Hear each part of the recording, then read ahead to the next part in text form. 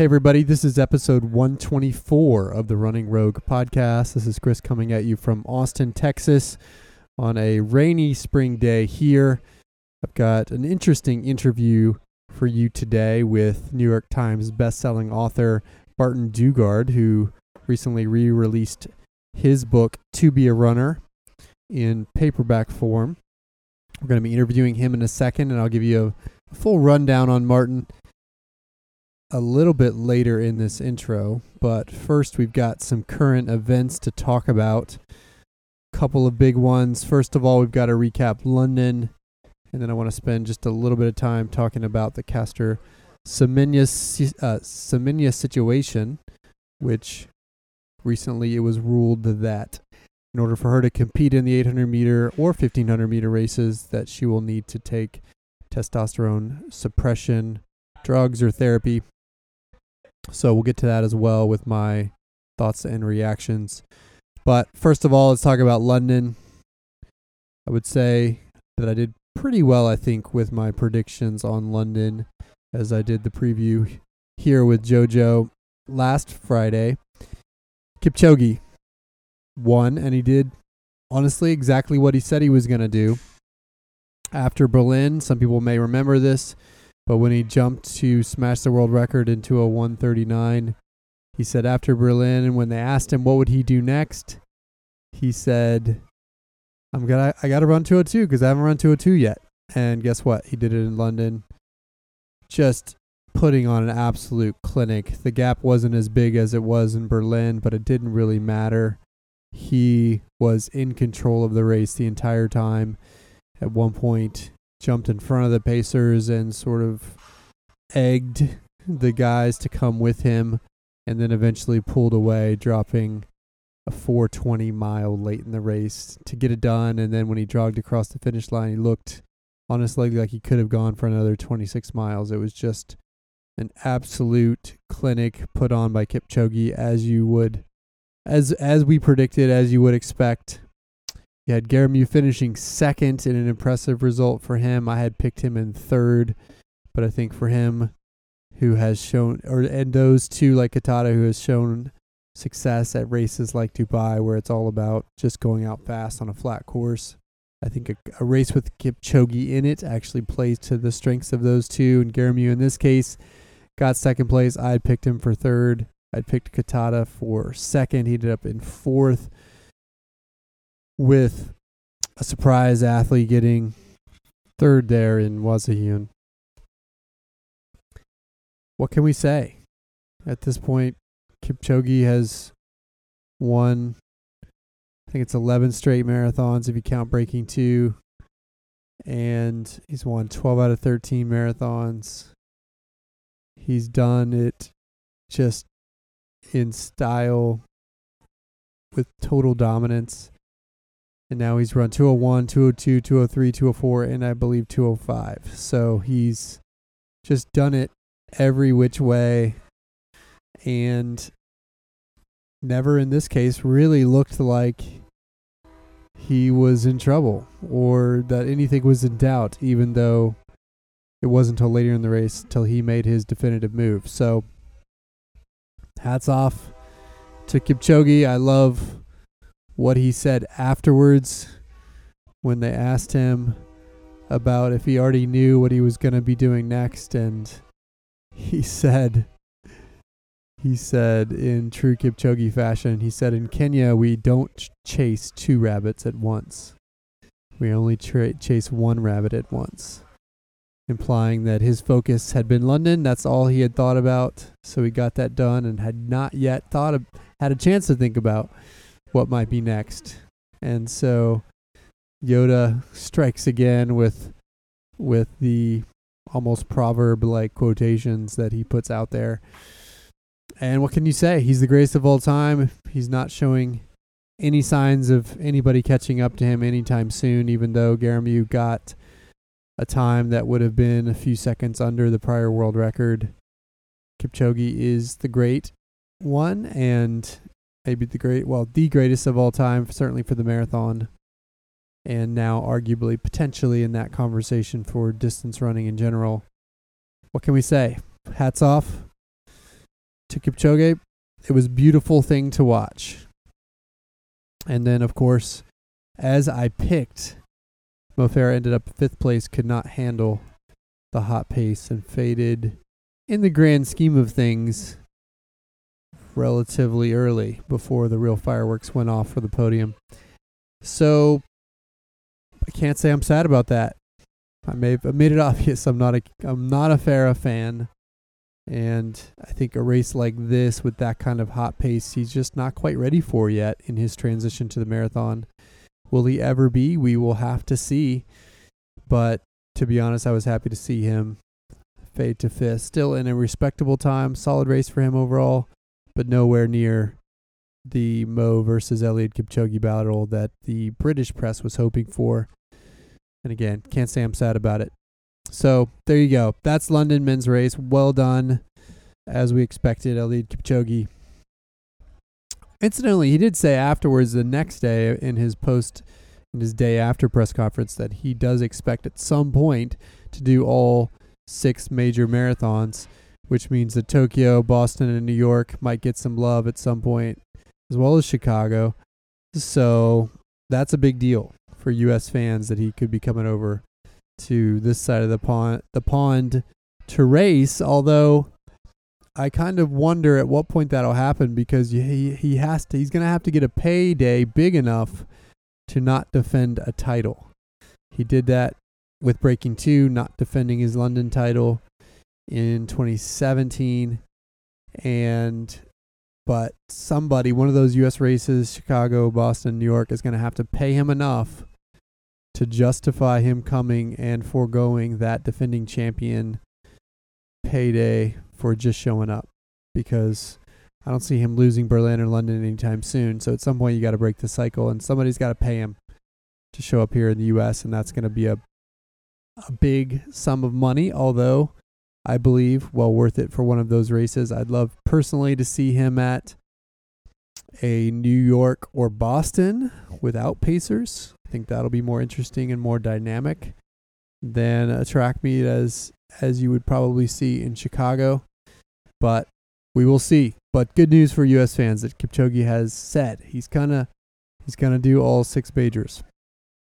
It also means he's not retiring anytime soon, so that's cool to see. On the women's race, really, really interesting. It didn't play out in any way like I expected. That lead group did not go with their pacers, and so Kazgi, Keitany, Cherono, as well as Chariot chose to hang back, which forced the American contingent of Molly Huddle and Emily Sisson to also hold back a little bit from their originally planned opening half pace. They were supposed to go out in low 71s, but ended up going out in high 71 with the lead pack that was together as those 4 major champion winners kind of all looked at each other and waited for somebody to make a move. And then Kazgi did it, and she broke things apart pretty quickly and ended up running a 66 second half, faster than Keitany's race, second half of her race in New York, and the fastest half marathon ever run by a woman inside a marathon ever. Previously, that record was held by Keitany as she blew the doors off New York last year. Kazgi also had the 6th fastest final 7K. 7K being just a little over 4 miles. She had the 6th fastest final 7K in the entire race. And so that includes men and women. So she was top 6 overall for the final 7K and just absolutely shattered the finish to win decisively over Vivian Chariot. And then Rosa Dereje ended up 3rd. She's somebody who I mentioned in my preview as somebody who could potentially pull an upset or sneak onto the podium. And she did. And then you had Cherono and Keitany ended up 5th, with Emily Sisson in 6th to get a debut in 2:23. A little bit slower than what I thought or what I predicted for her, but I think part of that's due to the fact that those tactics up front ended up causing her to go out a little slower than even she had planned. Molly Huddle ended up fading a little bit, and she was 12th. but was able to secure a PR and secure, of course, that coveted Olympic standard, running in the 2:26 range. To me, the story of this race is obviously Brigid Kosgei and the fact that she was able to just blow this group apart in the final second half and make it look relatively easy. I think it implies that she's got to be a potential favorite if she can stay on form, or probably the favorite for the Olympic gold next year. I think it also shows that if these two women, Keitany and Kosgei, can run a 66-minute half marathon in the second half of a marathon, that absolutely puts Paula Radcliffe's world record of a mixed race of 2:15 in play for them at some point if they can get the right conditions and the right pacers and the right crew of women with them. That obviously wasn't in the cards this time, but could be for one of those ladies if they decided to go for it. If they can run 66 for one half of a marathon, I would think that they could put together a 2:15. Now, granted, the start was relatively slower, and she ended up with basically a 5-minute negative split, which is pretty insane. But anyway, Kosgei, hats off, definitely positions her as a favorite for Tokyo. Also makes me wonder if potentially there might be a Paula Radcliffe record attempt that they might go after at Berlin, because they won't be able to do it next year due to the Olympics. So that's one thing. Secondly, I think Keitany really blew this. Now, obviously, she wasn't able to hang at the end, so maybe she just wasn't on form coming back from her New York win. But I do think she would have been better had she would have had a better shot had she gotten the group to go with the pacers and kept that pace relatively honest for them early.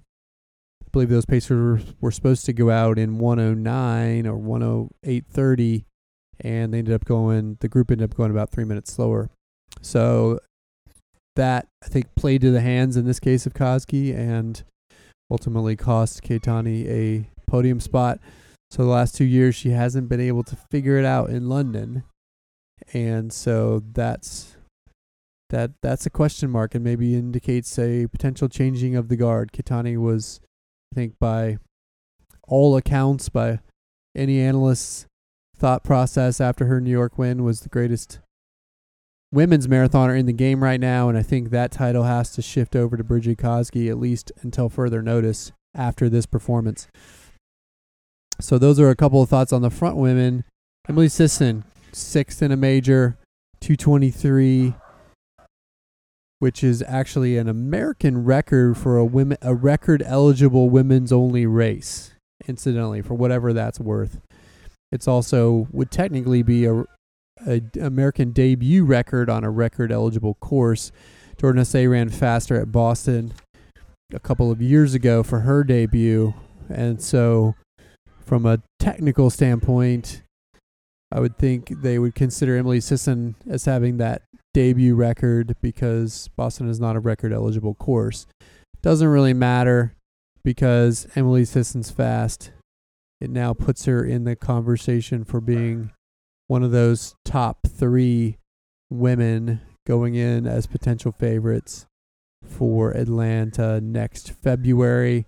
Jordan, I think, probably still holds that favorite title because of her result at Boston this year and the fact that she's finished 3rd in 3 marathon majors and has a faster PR on a tougher course than Emily Sisson. But we will see what this means for Emily Sisson, and I think it definitely puts her in that conversation for that second spot potentially.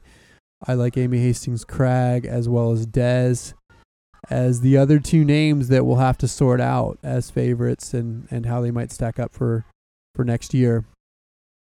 And so congrats to Emily Sisson, crushing this race, showing that she was made to be a marathoner. I'm so glad that Ray Tracy let her move up a little bit early for that training camp.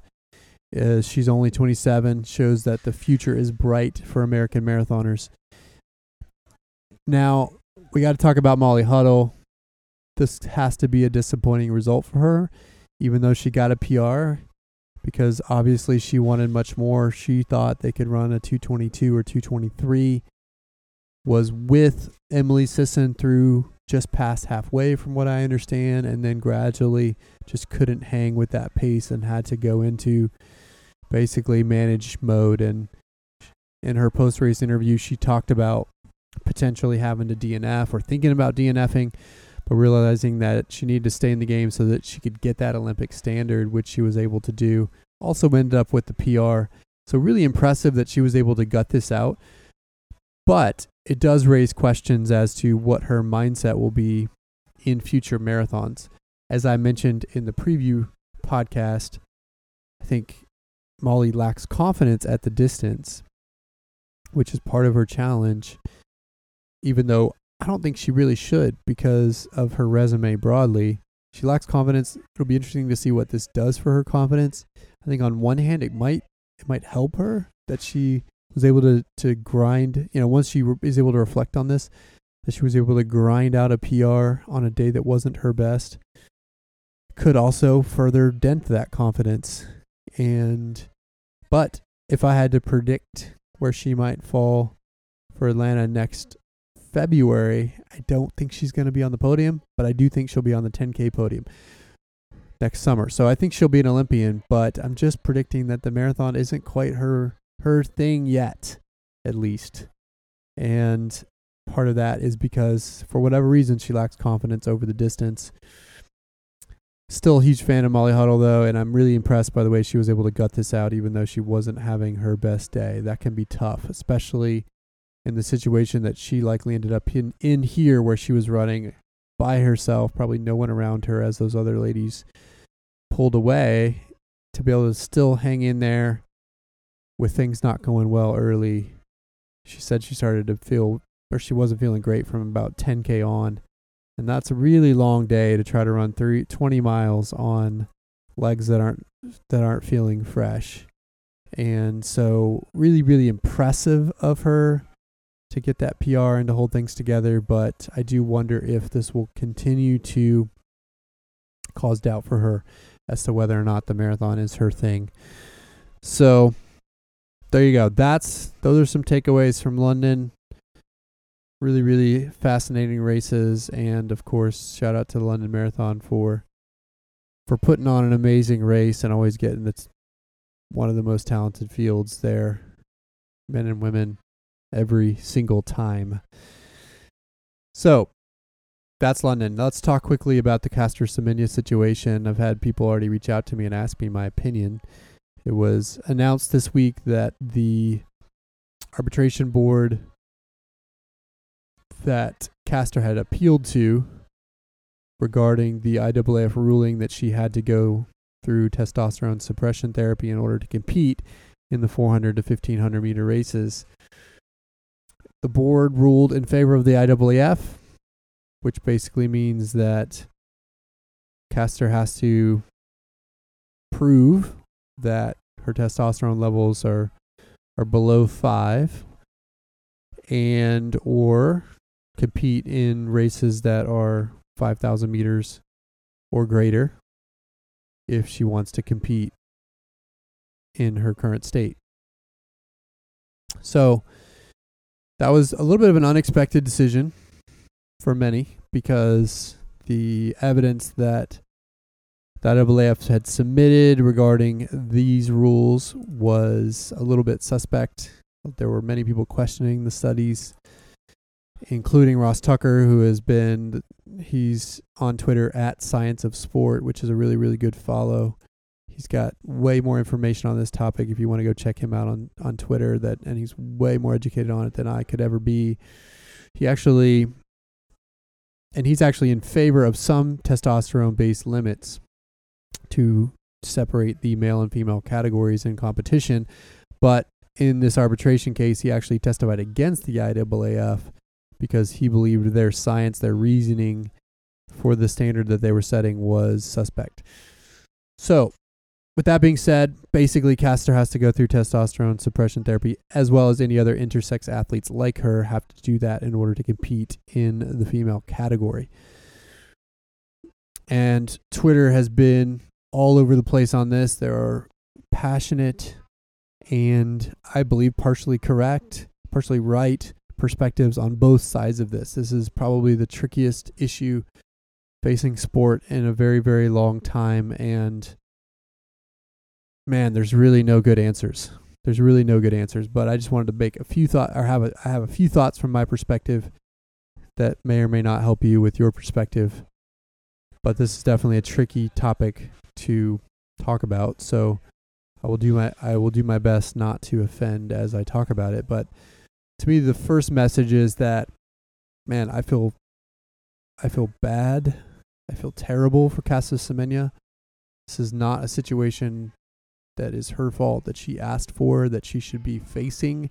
It's not fair that she became the face of this issue, because there are others like her that fall into this intersex category. And so it's just terrible, and I can't even imagine the feelings, the discrimination, the challenges that she has faced, both privately and publicly, and that's just not fair. So I feel for her for sure, even though I can't in any way empathize, because there's no way to know what she's going through and how she's feeling. So that's point one. I think we should also show sympathy and empathy as much as we can for Caster Semenya. The related part of that is that she has just been a class act the entire time, has kept this above board, even though she would have right to not. And so also hats off to her for being such a class act in all of this. Now, my next point, and this actually comes partially from a blog by Sasha Golish, who was recently on the podcast. She wrote her perspective on it in an editorial online, that this ruling has to bring up the fact that you've got to consider making additional categories,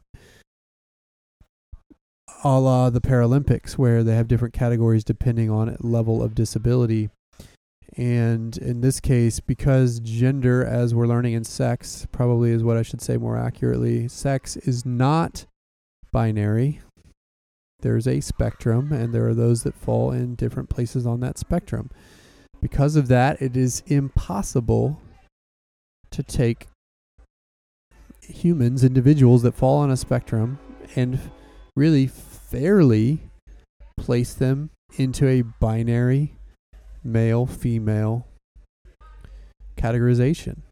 It's impossible. Science would tell us now that there is no such thing as a binary system as it relates to sex or gender. Now, if that's true, just like in the situations with disabled athletes, where you have a spectrum that compete in Paralympics in different categories, but depending on level of disability, then perhaps we need the same as it relates to sex in races as well. And so that's something to think about. What does that mean? I don't know. I'm sure it will be complicated, but it might be a paradigm shift that we all need to consider. Beyond that, if we're not going to go to more categories, male, female, intersex perhaps, if we're not going to go to more categories, then you still need some way to separate the male and female categories that's fair. And it would seem, based on what many experts on this topic are saying, it would seem that testosterone is the best metric at which to separate the male and female categories among a lot of less than ideal options. But if we're going to go down that path, then it needs to be decided in a way that's fair for everybody, that has science backing it, and also, in my opinion, that has intersex and female athletes at the table making these decisions. And so that's my fundamental issue with this ruling from the IAAF and the arbitration board, is that it seems like these decisions, this line in the sand, was drawn by mostly men who don't know what they're talking about. And while I think that it seems like a testosterone limit of some sort, if you're going to have 2 categories, is the best of a bunch of less than ideal options, if that's true, then the decision shouldn't be made by a bunch of men in a dark room wherever the IAAF headquarters are. It should be made by intersex athletes and women who are actually affected by this. And I don't feel like that representation has been there, so it makes me feel like even though they may have chosen the best available metric to separate the categories, we're still not at a place where it's fair or where it's been decided in a way that we should accept it. So that's kind of where I'm at on it. But man, is it complicated. And again, if you want to go to @ScienceOfSport, Ross Tucker's Twitter, he's got a link to his article on this, which covers this in really, really great detail and shows the complexity of the issue. I would highly encourage you to check that out to get educated if you haven't already. But those are my thoughts, as admittedly inferior as they probably are on this topic, as I am not an expert. But hopefully that allows you to help form your thoughts and provide you a little bit of perspective on this very, very challenging situation. But as it stands, Caster Semenya cannot compete. Her last race, actually, under the current rules, was until the deadline hits, was actually today in the Doha Diamond League, where she won in the 12th fastest 800 meter time ever, running a 1:54 to win by 3 seconds over Francine Niyonsaba, who is believed is also to be an intersex athlete. So she went out with a bang today, and we'll have to see where things go from here. But as it stands, she won't be able to compete beyond this point in any 800 meter, 1500 meter races unless she goes through therapy. She has said she will not. And so there's some speculation that she might move up to the 5K potentially. We'll have to see. She also has the option, I believe, to appeal the arbitration court's decision. So we will watch this to see how it plays out. But as it stands, she will not be able to compete in the World Championship this year in Doha. So there you go. That's my intro. A lot going on there. Very, very complex topic. Now I want to turn to my interview with Martin Dugard. Martin Dugard is a New York Times best-selling author. Some of you might know him as author of what is deemed the Killing series, which is a nonfiction series on basically what started as presidential deaths. So the first one was Killing Lincoln.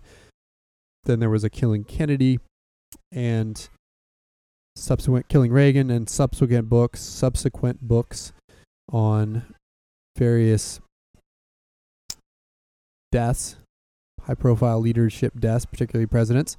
He co-wrote those books with Bill O'Reilly, the now infamous TV personality, and those books have sold over 12 million copies. He's also got a host of other nonfiction books out there, and so you can definitely check those out. But Martin Dugard grew up as a competitive runner in high school and college, is also currently now and has been for the last 14 years head cross-country coach for Jacera Catholic High School in California, where he's won several state titles with his team there. So he's a runner. And even though he focuses on historical nonfiction topics mostly, he's also written a host of magazine articles on all sorts of endurance sports, and also a book that I'll be talking to him about called To Be a Runner that was just recently re-released this month in paperback form with some new content about, it's basically a series of essays on his perspective as a runner.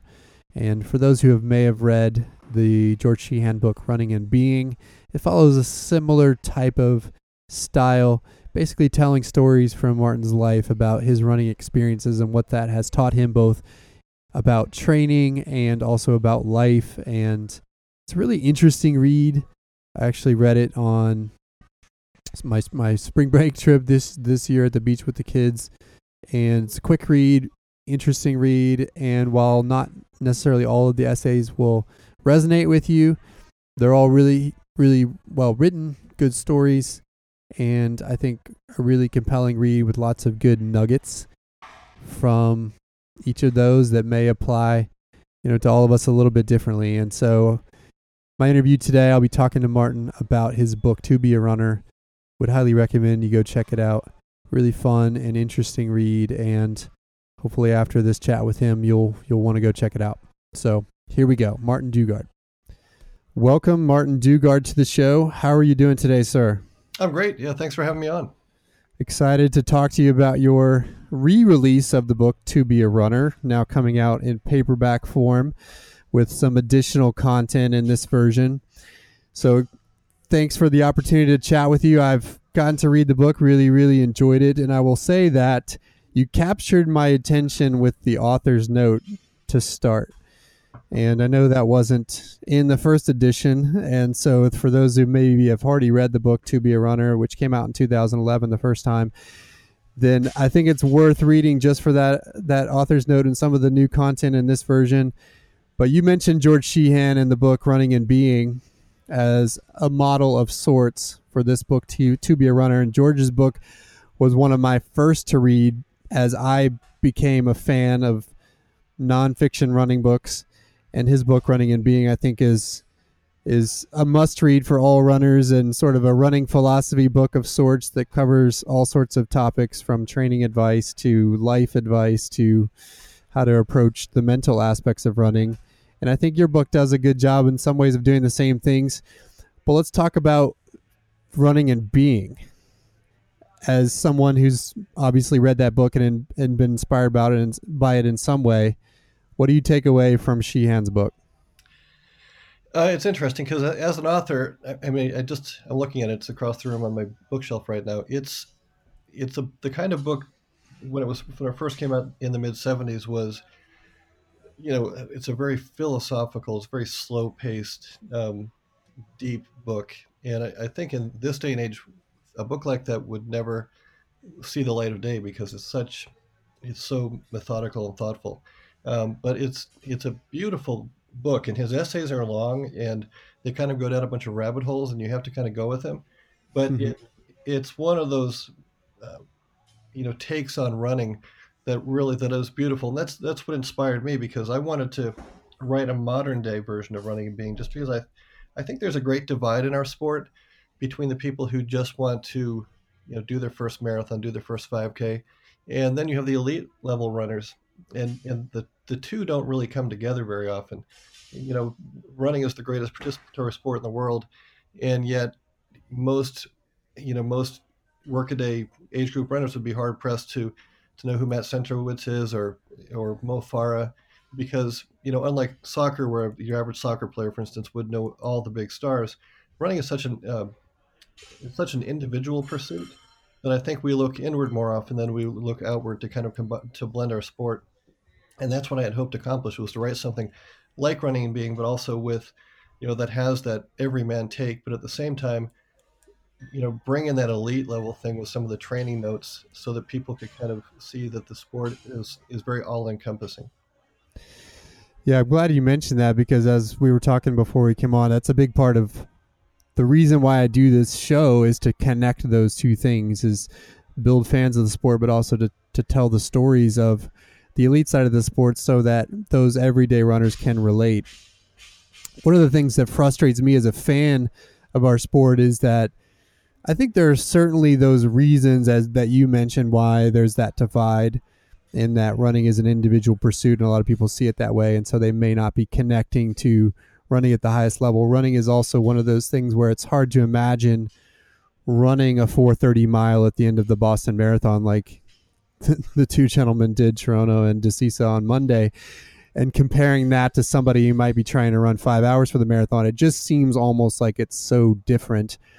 But I also think that the powers that be in our sport tell that message, or try to separate it. And there's a sort of an elitism in parts of our sport that frustrates me, that sort of says to that everyday runner that they cannot access the same training concepts or the same approach to the sport that the elite does. Do you think that's true? No, I don't. And it's funny because Sheehan himself, I remember a long time ago. I actually met him one time at the LA Marathon Expo, but he wrote something one time that I've always found interesting: is that the perceived level of exertion and the level at which, let's say, the level at which we get uncomfortable when we run, as we pick up the pace, it feels the same, physiologically to an everyman as it does to an Olympic champion. They're because their training volume, because of the years of aerobic development. Uh, an Olympic level runner can run faster and can definitely do things like that 4:30 mile at the end, but their body feels the same. They suffer the same way as somebody who's running their first 5K. So I think that's where the common bond is. We all suffer the same. It's not like there's a higher level of suffering. It's just that we all go out there, we put one foot in front of the other, and whether and I think I think that's why sometimes we can all have those days where we kind of imagine ourselves as an Olympic level runner as we make our way down the trail or get around the track. Absolutely. When I'd love to go back to your start in running, and I really connected with your story talking about your first mile in the gym with your parents when they were training to complete their 100-mile club there in Indiana, because I've got three kids, two boys that have both gotten into running, in some ways following my example, but in other ways sort of pursuing it on their own path. And both of them ran.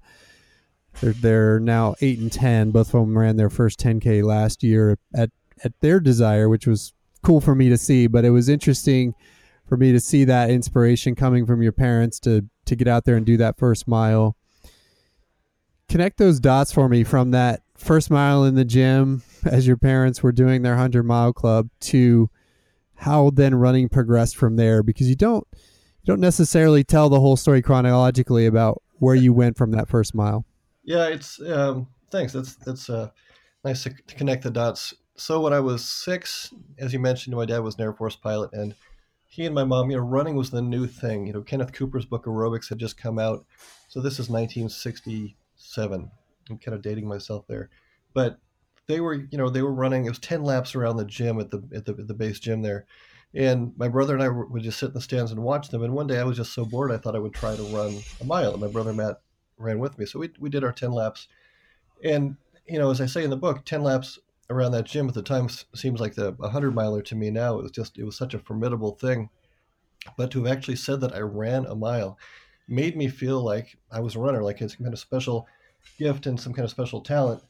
And I didn't really do anything with it until, you're that age, you do Little League, I was in judo, I was in all sorts of little things. But when I was in 6th grade, we did that old president's physical fitness test, and there was a 12-minute run for time.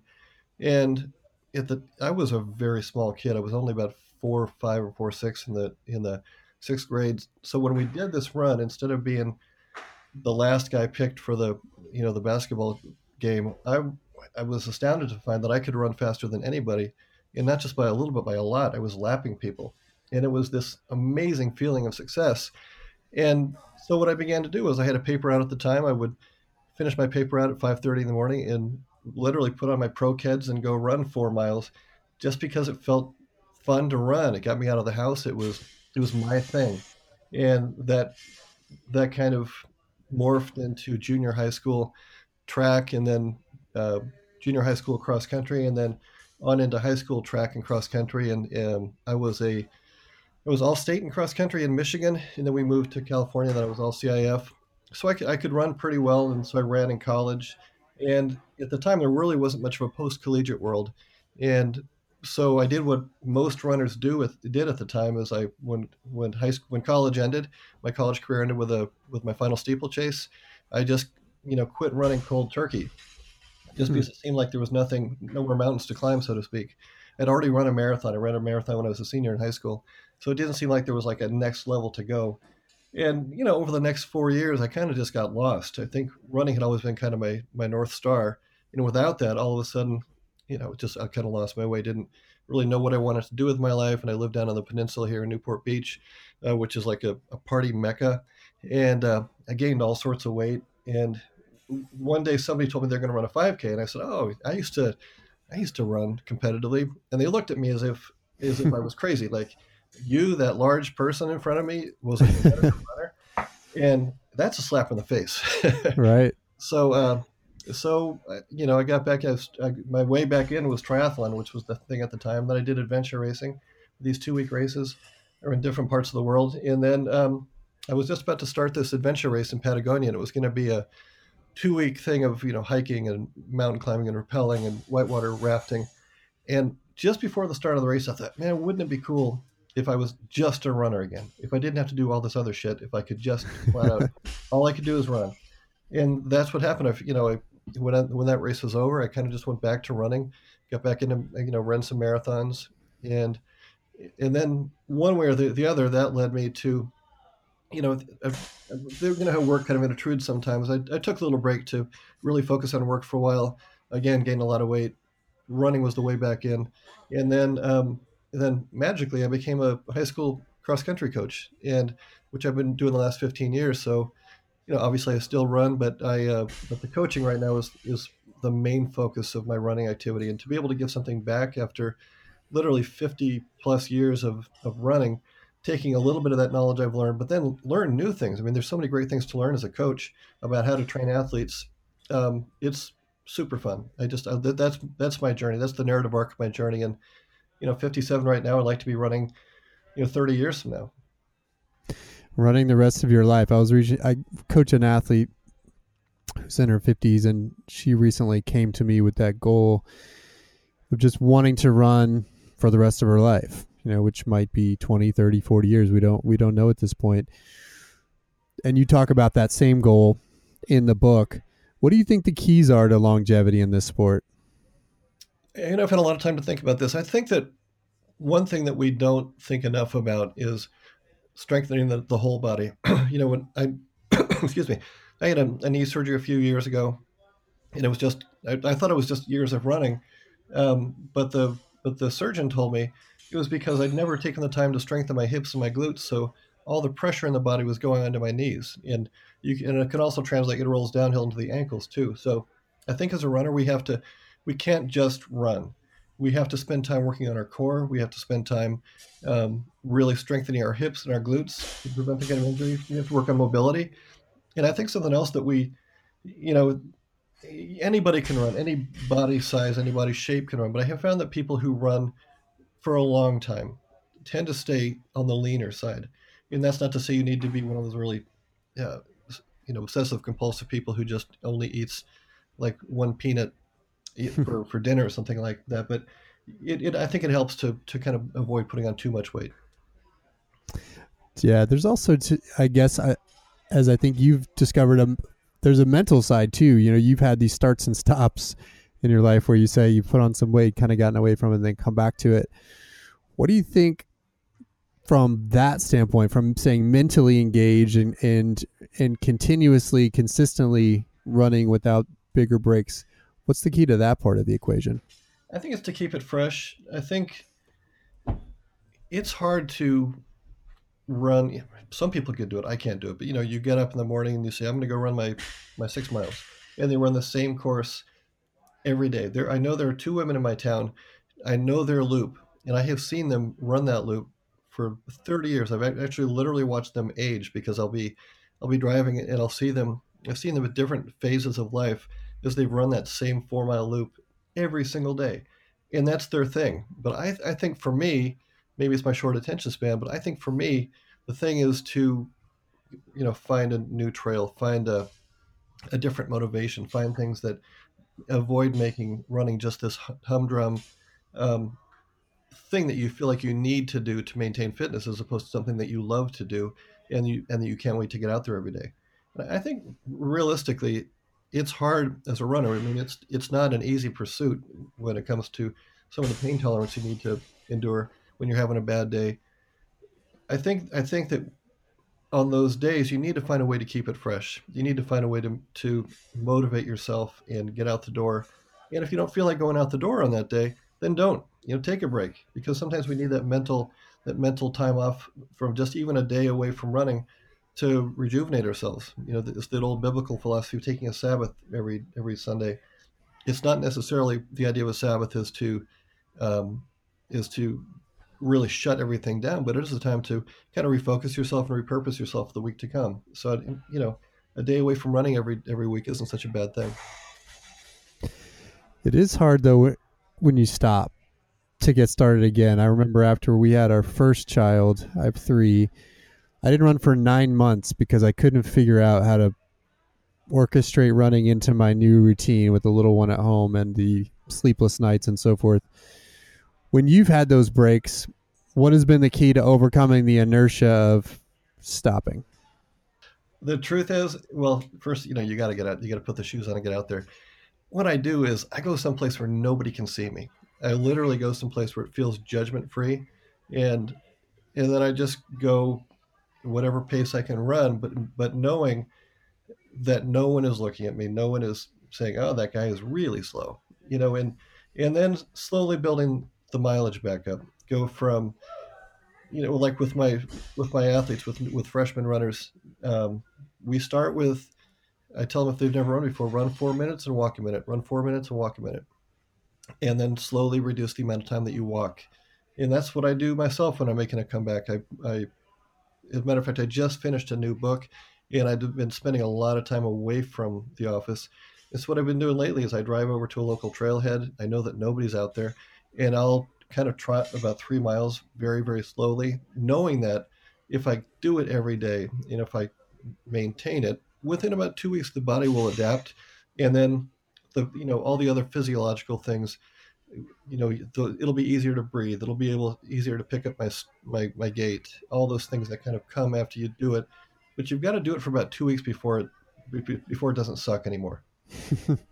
I usually say 4 to 6 for people just so that in case after 2 they aren't quite there, that they still Yeah, right. still stick with it, because Right. it's just about kind of grinding for a little bit until eventually it comes back. It does come back. The light will come to the end of the tunnel, but you just got to keep getting out there.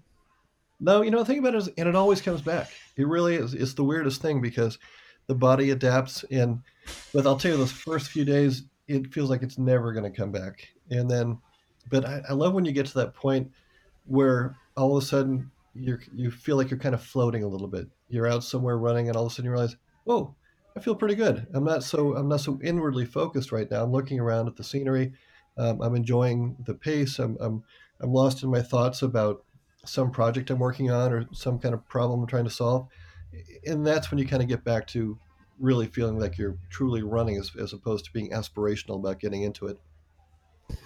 So you mentioned variety as being important to staying in things, and you also referenced earlier doing these adventure races, the raid being one that you did, I think, a couple of times, and that's really the world's first modern adventure race. I got hugely into the Eco Challenge when I was in college, watching Mark Burnett's production. I'm excited for that to be coming back. Talk about that race. What's it like to get out there for 2 weeks and suffer in all sorts of ways? It's weird because you're going nonstop. When you first start the race, it feels overwhelming. You're going to go about 400 to 600 miles. You're going to be traveling with a group of people, and it's not the physical dynamic that undoes most teams. It's the mental dynamic. It's getting along with your teammates, making sure that when you're bonking, that you don't get angry and say something that you really don't mean. Um, and I had a really bad team experience in Patagonia in 1996, and I kind of felt like, why am I doing this? Why do I want to come back and do it again? But I went back and did it in Lesotho in 1997, and this time I did it with a group of people who I was actually literally stuck on a team. I didn't have a team at the start of the race, and I was with this group of Frenchmen who had lost a teammate, so they needed one more person. And it was literally the highs and lows. We got lost, and that's the worst thing when you get lost out there because it seems so fruitless. There was a period after about 10 days in where we flipped a raft in Class 5 whitewater, and one of our teammates literally had a break, a psychotic break, and she just literally shut down. And I had to Hmm. finish the last 100 miles of the race by myself. And you're flooded with these emotions of, why am I doing this? How are we going to go on? It feels staggering and overwhelming. But then when you cross the finish line and you get it done, it's this really great high because you've done something that you kind of in the back of your mind didn't think you could do. And it's a fantastic feeling to finally get it done. I can imagine. I've talked to Ian Adamson at one point, who was Oh yeah. one of the best adventure racers in the world, adventure racing world champion. He's done all sorts of things in the sport, and he talked about how sleep was important, that a lot of other teams didn't think that they were sleeping because they were moving so quickly and winning a lot of these things, but they would go every 4 hours. He would talk about 4 to 6 hours and then take little naps. They would get somewhere off the trail, hide out so people didn't know their strategy. They would sleep and they would get back in it, and that sort of was the key for them to be able to move quickly and keep going for that long of a period of time, as well as to stay sane as a team. Did you guys sleep? What was your sleep strategy on these events? The thing about Ian was the best. I can't remember some of those other people from those teams, but Ian back in the day was among the Robin Benincassis was one of them. I know one of the women in the group. Yeah, Kathy Sasson. The teams I was on never really had a sleep strategy. It was one of those things where one of the reasons they were champions is that they actually had a sleep strategy. They had a food strategy. Like, one of the things that they would do is they would never stop in a transition area. They would they would change, add gear, drop stuff, get new food, and then keep going. And then when they want to take a break, they'd take it like 2 miles out of the transition area, because once you get into a transition area and you stop, it's really hard to get rolling again, because that's where all the comforts are. You want to get out of the transition area so you are literally away from it, and then you take your break. And yeah, it was boy, a lot of old memories are coming flashing back. Yeah. What did you learn about pushing your body and how far you could go?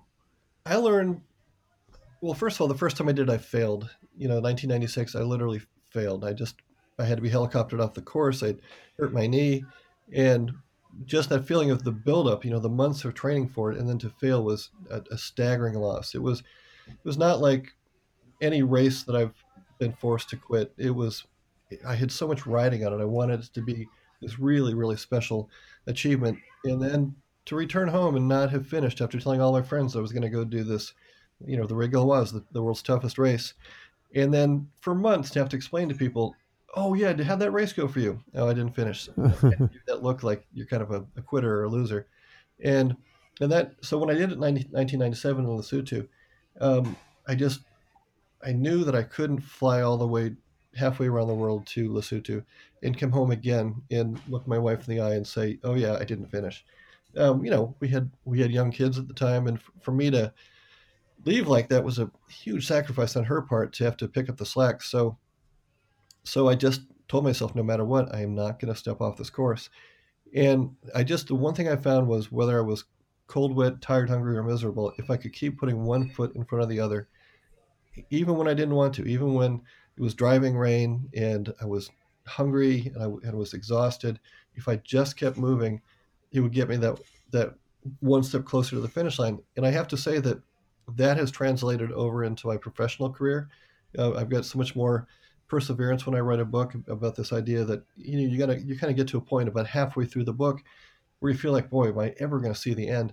And I just know that if I keep writing 1,000 words, or 2 words or 10 words, it's the same thing as being in the regular laws and putting one foot in front of the other, even when it's not easy to do so. And it's helped me with my marriage, because marriage is that kind of negotiation. It's helped me as a parent. It's helped me as a coach to see that long-term vision of yes, it's hard right now. Yes, it is uncomfortable. Yes, I can't see the finish, but I know the finish is out there. We need to keep working towards that. Keep showing up, as Des says. Just keep going. I love that quote, by the way. Yeah. Awesome. I think she's still working on trademarking that.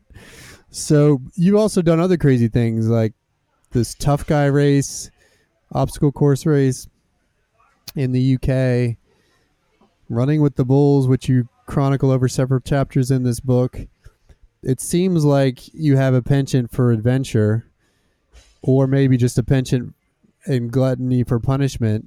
Which is it? Yeah, a little bit of both. Like when I saw the tough guy race, I was on a flight from Hong Kong back to LA, and I was kind of half awake, and the guy in the seat next to me they had done like a little news feed on that race, and the sound was off.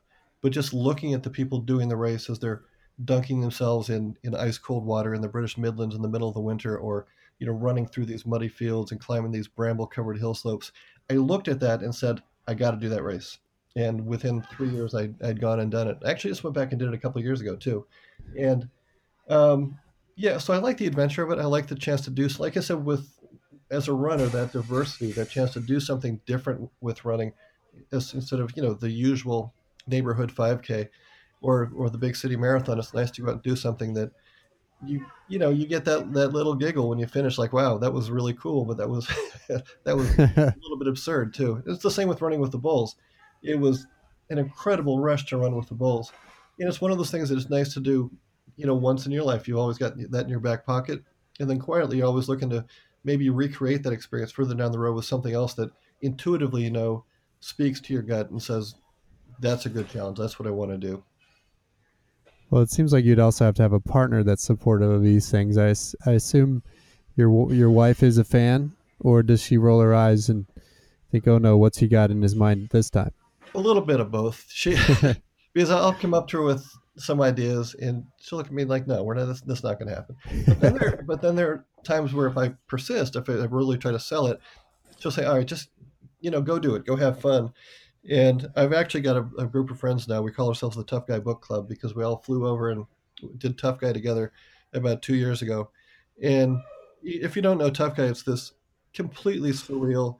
It's the event that gave birth to the Spartan races. But if you can imagine, the British countryside, it's the race start last time was 30 degrees. The you have these fields of mud. It's pouring rain, and you've got 5,000 people doing this obstacle course in the dead of winter. Matter of fact, it got so cold there's a point you have to jump into a lake, off kind of like a walking the plank thing. You jump into the lake, then you have to swim to shore, and we had to punch through the ice. That's how cold it was. Oh my! And then when you get done, and there are no facilities, there are no warm showers when you get done. You literally just bundle yourself up as best you can and go back to your hotel as quickly as you can. So I don't know. I keep looking for those things. I enjoy them. Um, I like doing that more than the whole 50 marathons in 50 days type things, or kind of those other pursuits that to me kind of feel more like you're just kind of keeping score instead of really enjoying the experience. And that's that that's one of the things that I hope as I continue as a runner, that will always kind of motivate me, just that random running experience that makes me feel just that much more alive, and um, and challenges me, pushes me in a new way that I didn't know that I could be pushed.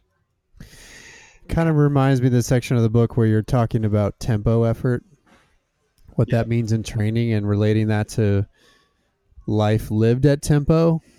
right. Sort of this honest, fast pace, but not so hard that you're going to destroy yourself too quickly. And so it seems like that's a little bit of what you're talking about, just finding that right balance of pushing yourself while also not going overboard.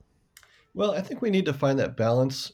I've I'm not a person who finds balance easily, and so the back in the late 1990s, early 2000s, I was really focused on writing, just making it as a writer, and to the point that I left little time in my life for exercise.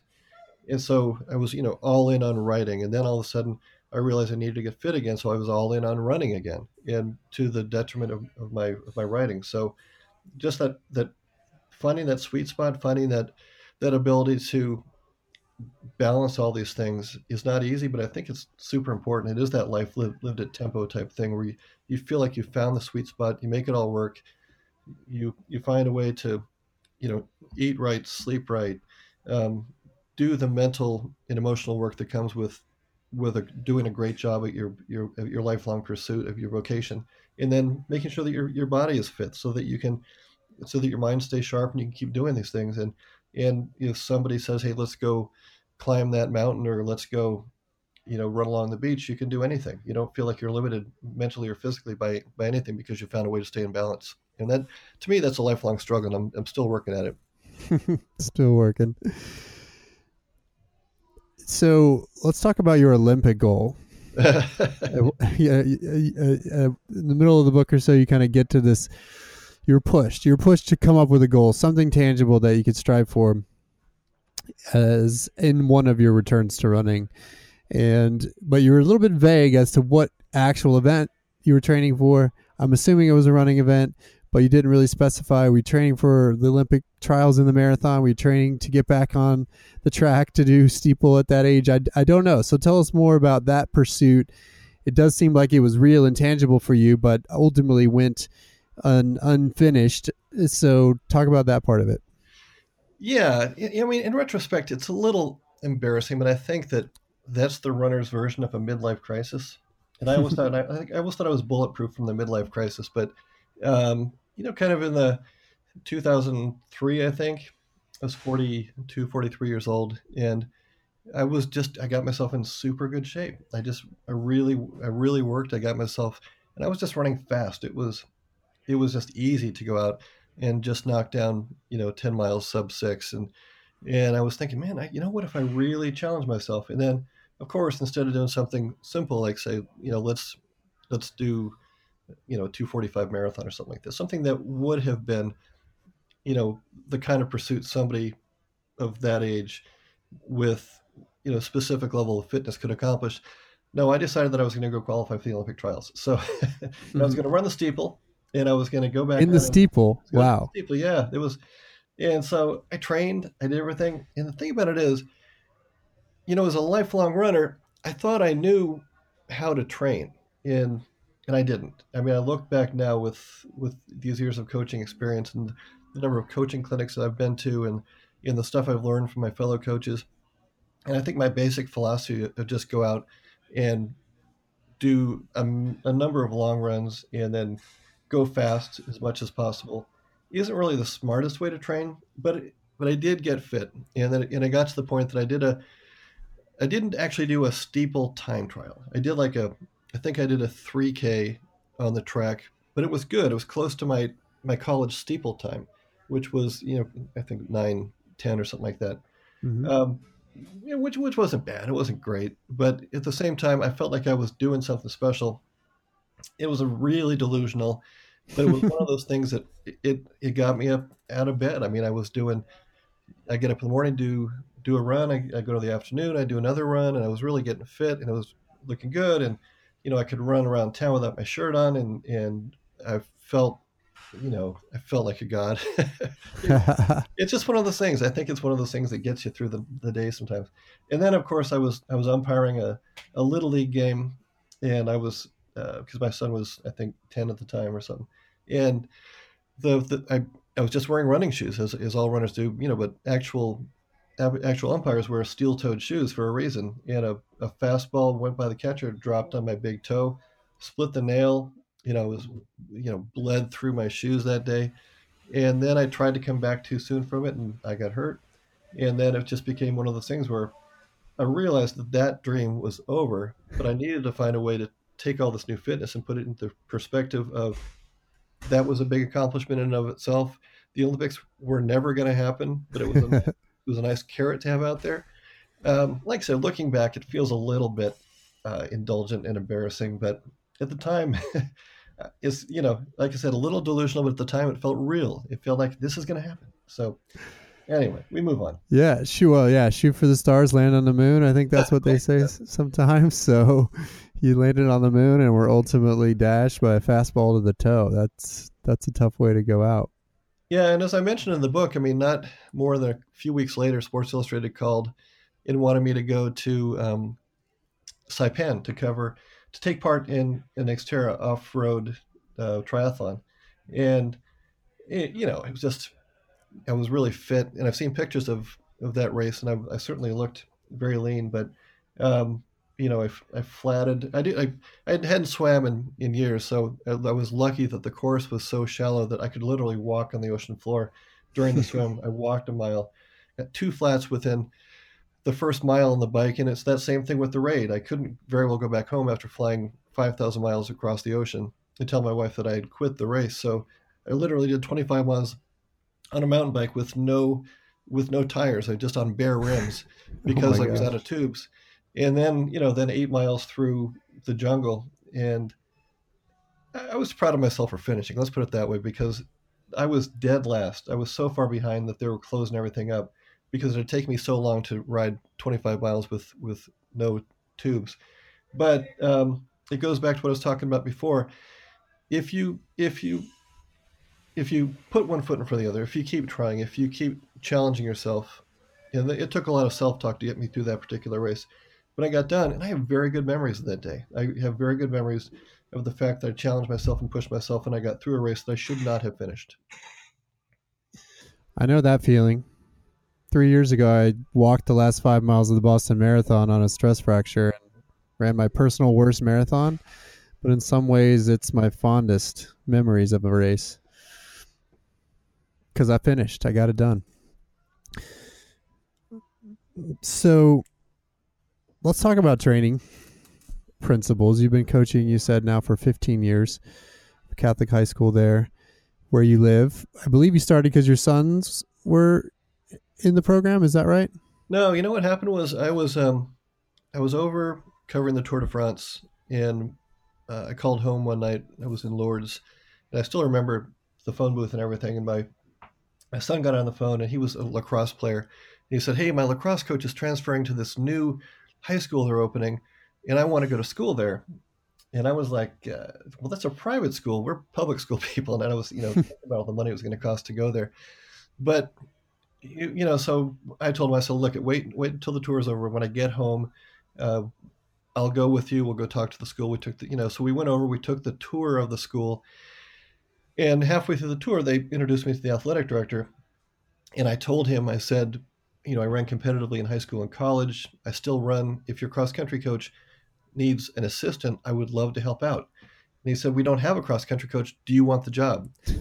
And that's how I became a coach. And so that's how my son went to school there. And ultimately, all of my three sons went to school there.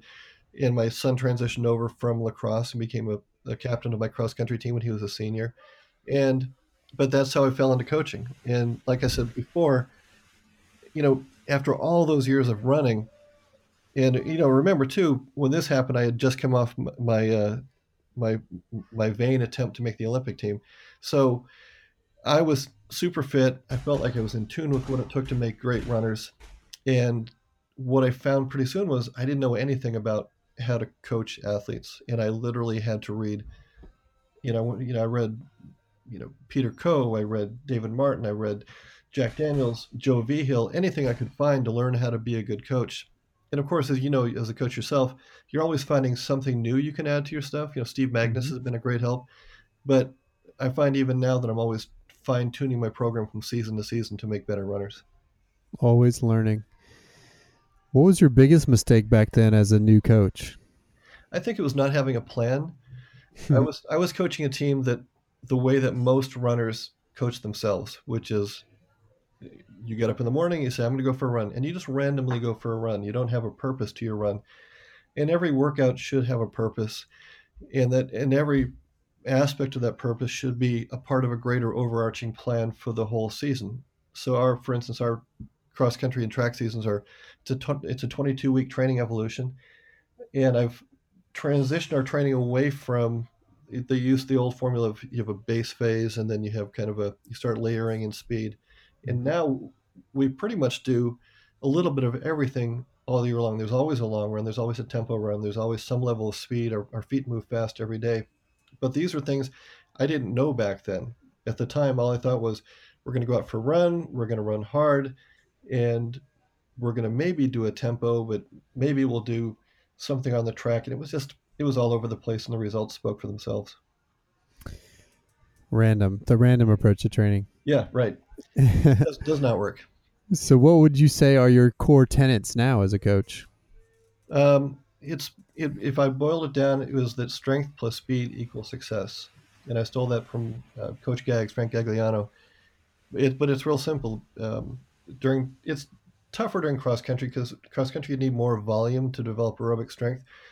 But in track season, Monday is a strength day. We might do a Michigan, we might do a very specific 2 mile based workout, and then we'll have a recovery day on Tuesday with a very short. I'm a believer in very short recovery days, just maybe 3 to 4 miles at a very comfortable pace, plus some strides afterwards.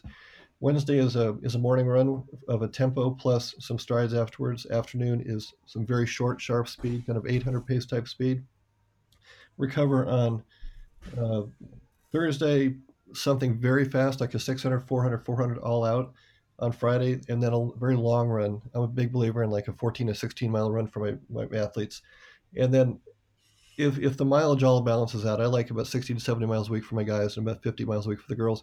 If they've got their mileage by Saturday, we'll take Sunday off. But if they still need a few miles, I'll have them go out and do whatever they need to get their weekly mileage goal on Sunday. So that's a pretty high mileage program for a high school program.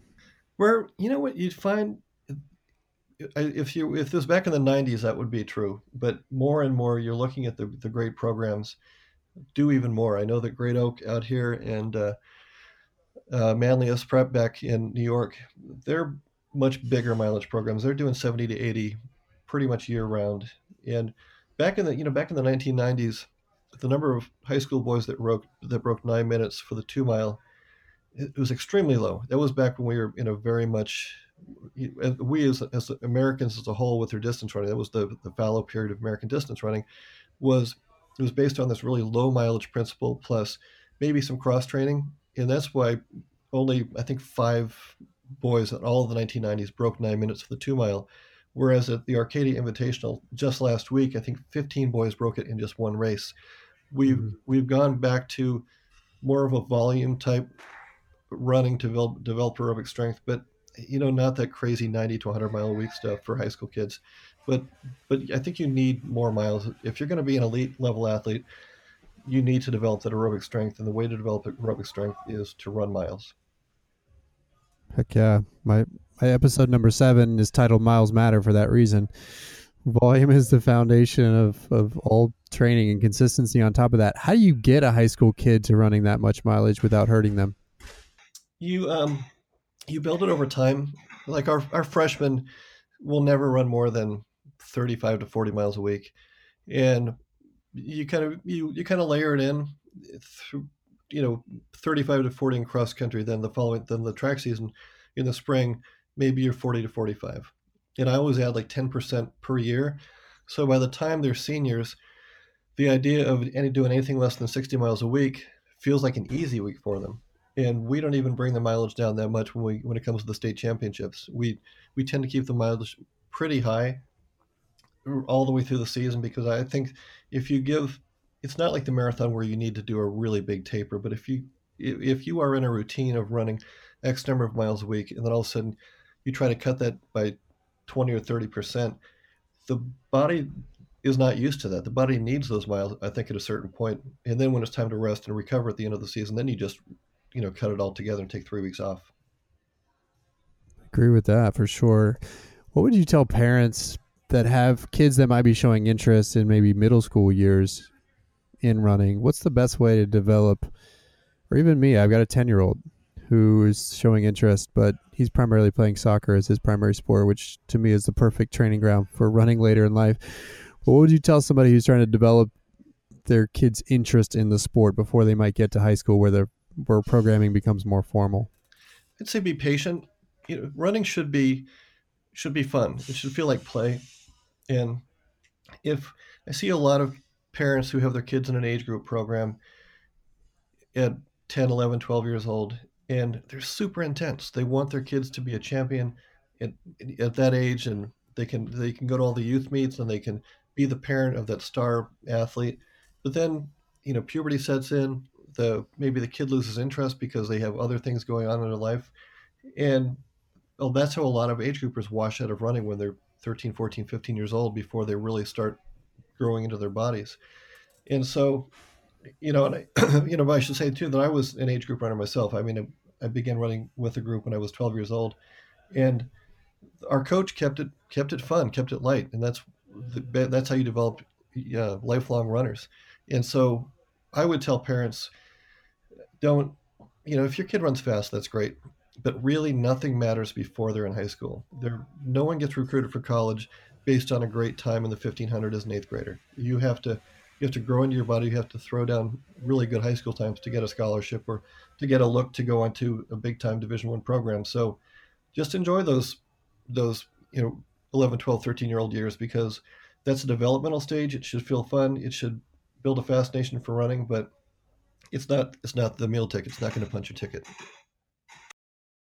One of the things you talk about in the book is rest equals strength and balancing recovery and all of this so that you can actually get fitter. Talk about that, how you work it into your program. Like I said, I should preface it by saying that I wasn't a rest guy per se until I began to see the benefits of really letting people, making easy days easy, and keeping the volume low on an easy day, and avoiding having people turn a 4 mile recovery run into a full on tempo run just because they feel like that's going to make them that much faster. It really helps the body to, on those days when you got to go hard, to go really hard. Some of our hard days, the kids are running 13, 14, 15 miles with a morning run and an afternoon run with, mile repeats. I mean, those are very demanding days. I mean, days so hard that they might sometimes require 2 recovery days. And I always look for that, but they definitely need a recovery day the day after. And the day after that, if they're still not quite right, if their legs are heavy, we'll go a little bit longer than 4 miles, but it still will be at a recovery pace. But I learned that the hard way. I would just drive athletes, push, push, push, push, push, and then all of a sudden you realize that they're not getting better, that they're showing up, their faces are tired, they look dehydrated. Uh, all these little things that tells you that they're starting to get overtrained, and that's not the way to make good runners. When you say easy running, what does that mean?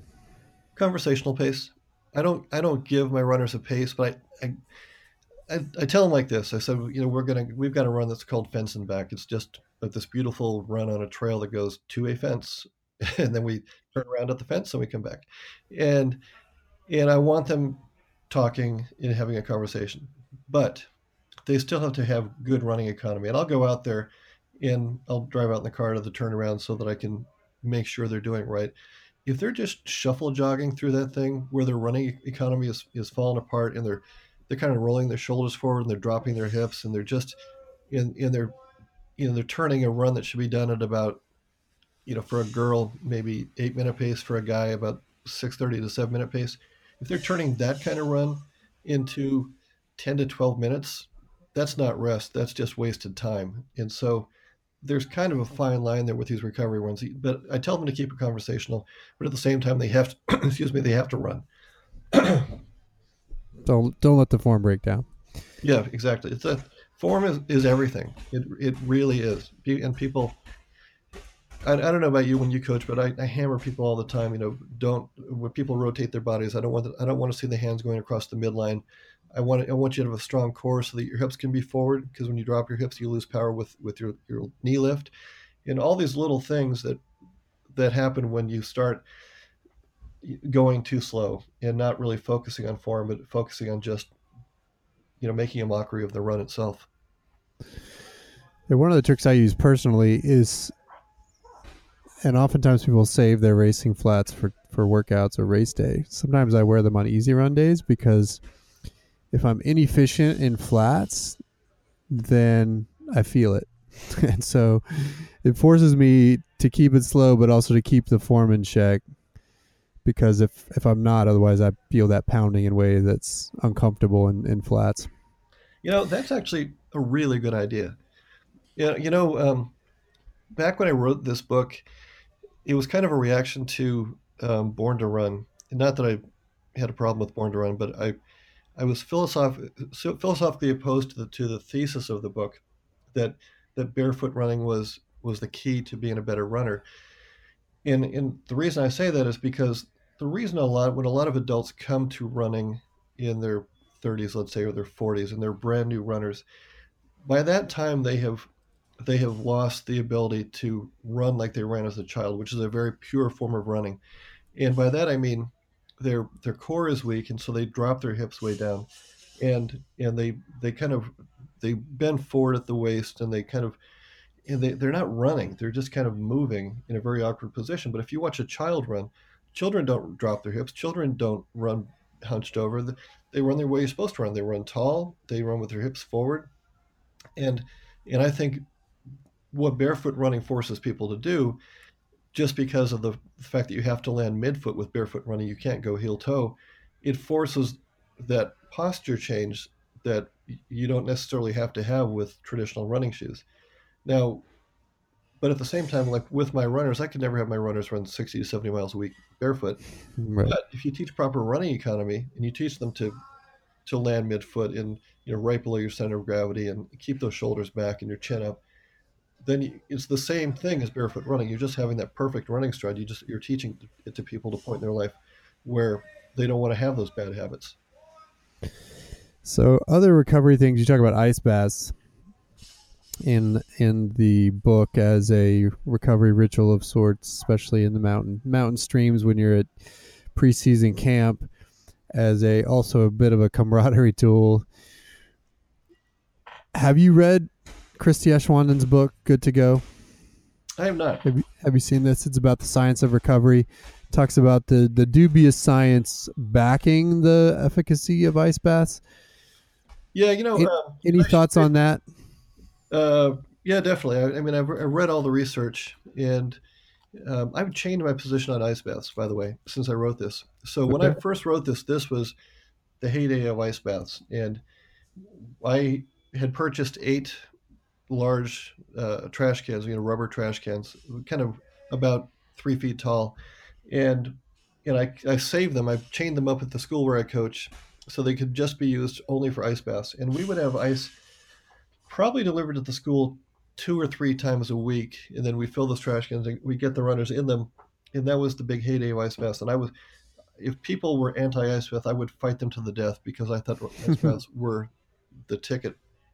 And then my good friend Jeff Messer, who coaches at Desert Vista Prep in Phoenix, who's also an exercise physiologist, who was also very much pro ice bath, shared his data with me about the science of ice bath. And basically, when you do a hard workout, you cause inflammation in the body and you break down the muscles. And that sounds like a terrible thing, but it's actually a really good thing because that's how we get better. And and that's why the rest day is so important because it's during that rest day that the body starts using its own healing mechanisms to fix those things that you've broken down and make the muscle stronger. We get stronger by breaking muscle down and then resting. It recovers, it becomes stronger. But ice baths take away from that. The ice bath actually stop that process. And then I went completely anti ice bath. It's like ice baths are they're the devil. We're not going to do ice baths. We're all done. But then I kind of came to a happy medium because I found, and I see this in Mammoth, and the reason we do ice bathing in the stream in Mammoth is just because everybody gets so happy when they get in the water, and they don't want to get in, but when they do get in and they take this ice bath, everybody comes out with this big smile on their face because ice baths they feel good, they make your legs feel good, and that's the thing. They halt the recovery process, but at the same time, they take sore and tired legs and make them feel better. So what I do in season is if we do an ice bath at all, it will be the day before an important race. So if people come to me and they say, "Gosh, we're racing tomorrow. I don't really feel good about this. My legs feel a little bit heavy." Well, I know that they've recovered because we've already had the workout's been 2 days ago.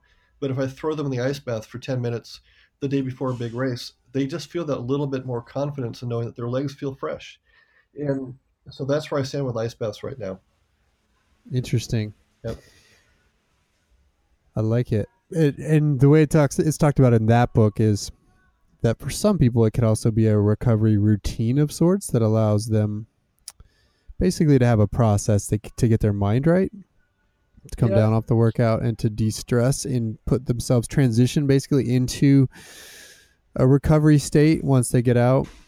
But it does also mention the science you refer to, which is that it short circuits that inflammation and then rebuild process that you really want. So you got to kind of think about how it works for you. Yeah, I think it provides such a mental boost that it can't be all negative. But again, if every workout is going to have a purpose, you need to make sure that you don't negate that purpose by doing something that's going to stop that healing process right away. You want to make sure the body has a chance to do its own thing, to develop physically, and I think you got to find that right balance between the physical and the emotional. How do you deal with runners that have trouble with the easy run or with resting or slowing down when they need to? Because I find occasionally I have adult athletes that struggle with that because in their mind they have to run faster to get faster and can't really embrace this idea of balance. So how do you deal with those difficult cases? What I make him do is I don't put him in with the team.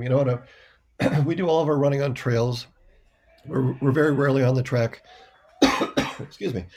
But if somebody, for instance, routinely tries to turn the recovery run into a race or a contest, and then they show up on race day and they're flat, or they go from being all kick ass to can't even get around the track. What I do is I force them to slow it down by not letting them off campus to run on trails. I make them do a 4 mile or 5 mile recovery run on the track as I watch and as I keep the stopwatch to make sure they're running the pace that I want them to run. And what happens is they eventually get so bored of running around the track that they promise me that they won't do it anymore. It doesn't always work, just because you have some days where some people feel good and they just want to go fast. But I just always remind them that the important thing is to have it on a race day. The important thing is not to have it in practice. You want to be your best when you toe the line and you're going out there to get a PR or win the race. As a coach, I always think those are the famous last words before somebody gets hurt, where they say, I went too fast, but it felt good. And then Awesome. Yeah. inevitably, a couple of days later, they end up with some issue that takes them out for longer. I had a girl not too long ago she was training so well, and it was recovery day, and she said, "Can I recover with the boys?" And I said, "Yeah, I think you're ready to kind of run with them. I mean, they're going to go recovery day." Well, she wasn't ready, and she came back, and within 2 or 3 days, she'd suffered a stress fracture because she was pushing on a issue that she should have held back. Yes, that's no good. So a couple more things here that I wanted to talk about, and then we'll wrap this. One, you talk about the quote from Coach Messina, choosing the pain of suffering versus the pain of regret. I don't know exactly where that quote came from, but it's a quote that rings true in my head. I got it from a military buddy of mine. Every time the alarm goes off at 4:30 a.m. to get up for my 5:30 a.m. runs. Talk about that quote and what it's meant to you through the years. It's that perspective quote.